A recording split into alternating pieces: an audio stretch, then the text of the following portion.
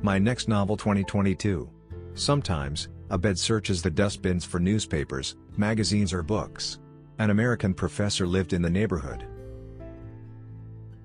The weather is fine here all the time. That is why you are not as studious as Europeans are. There, it snows and people stay at home to study. Michael said. When Granada was the world capital of science, Europe lived in abysmal ignorance. Abed commented. The weather is fine, indeed, for tourists. However, Abed is an example of marginalized intellectuals. Abed is an example of well-educated people living under the sky roof. He is the hero of my next novel. I will try to publish it in 2022. My next novel 2023. I wanted to share my holidays between Andalusia and Morocco. Malaga, a city with Arab and Roman prints, was my last destination before jumping to Africa. I had a good friend there. He invited me to pay a visit to the city.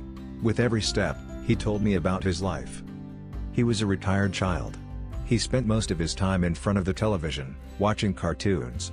Documentaries about animals, mainly marine ones, were the ones he loved most.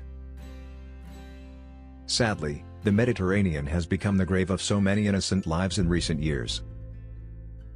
This will be the topic of my next novel I will try to publish in 2023.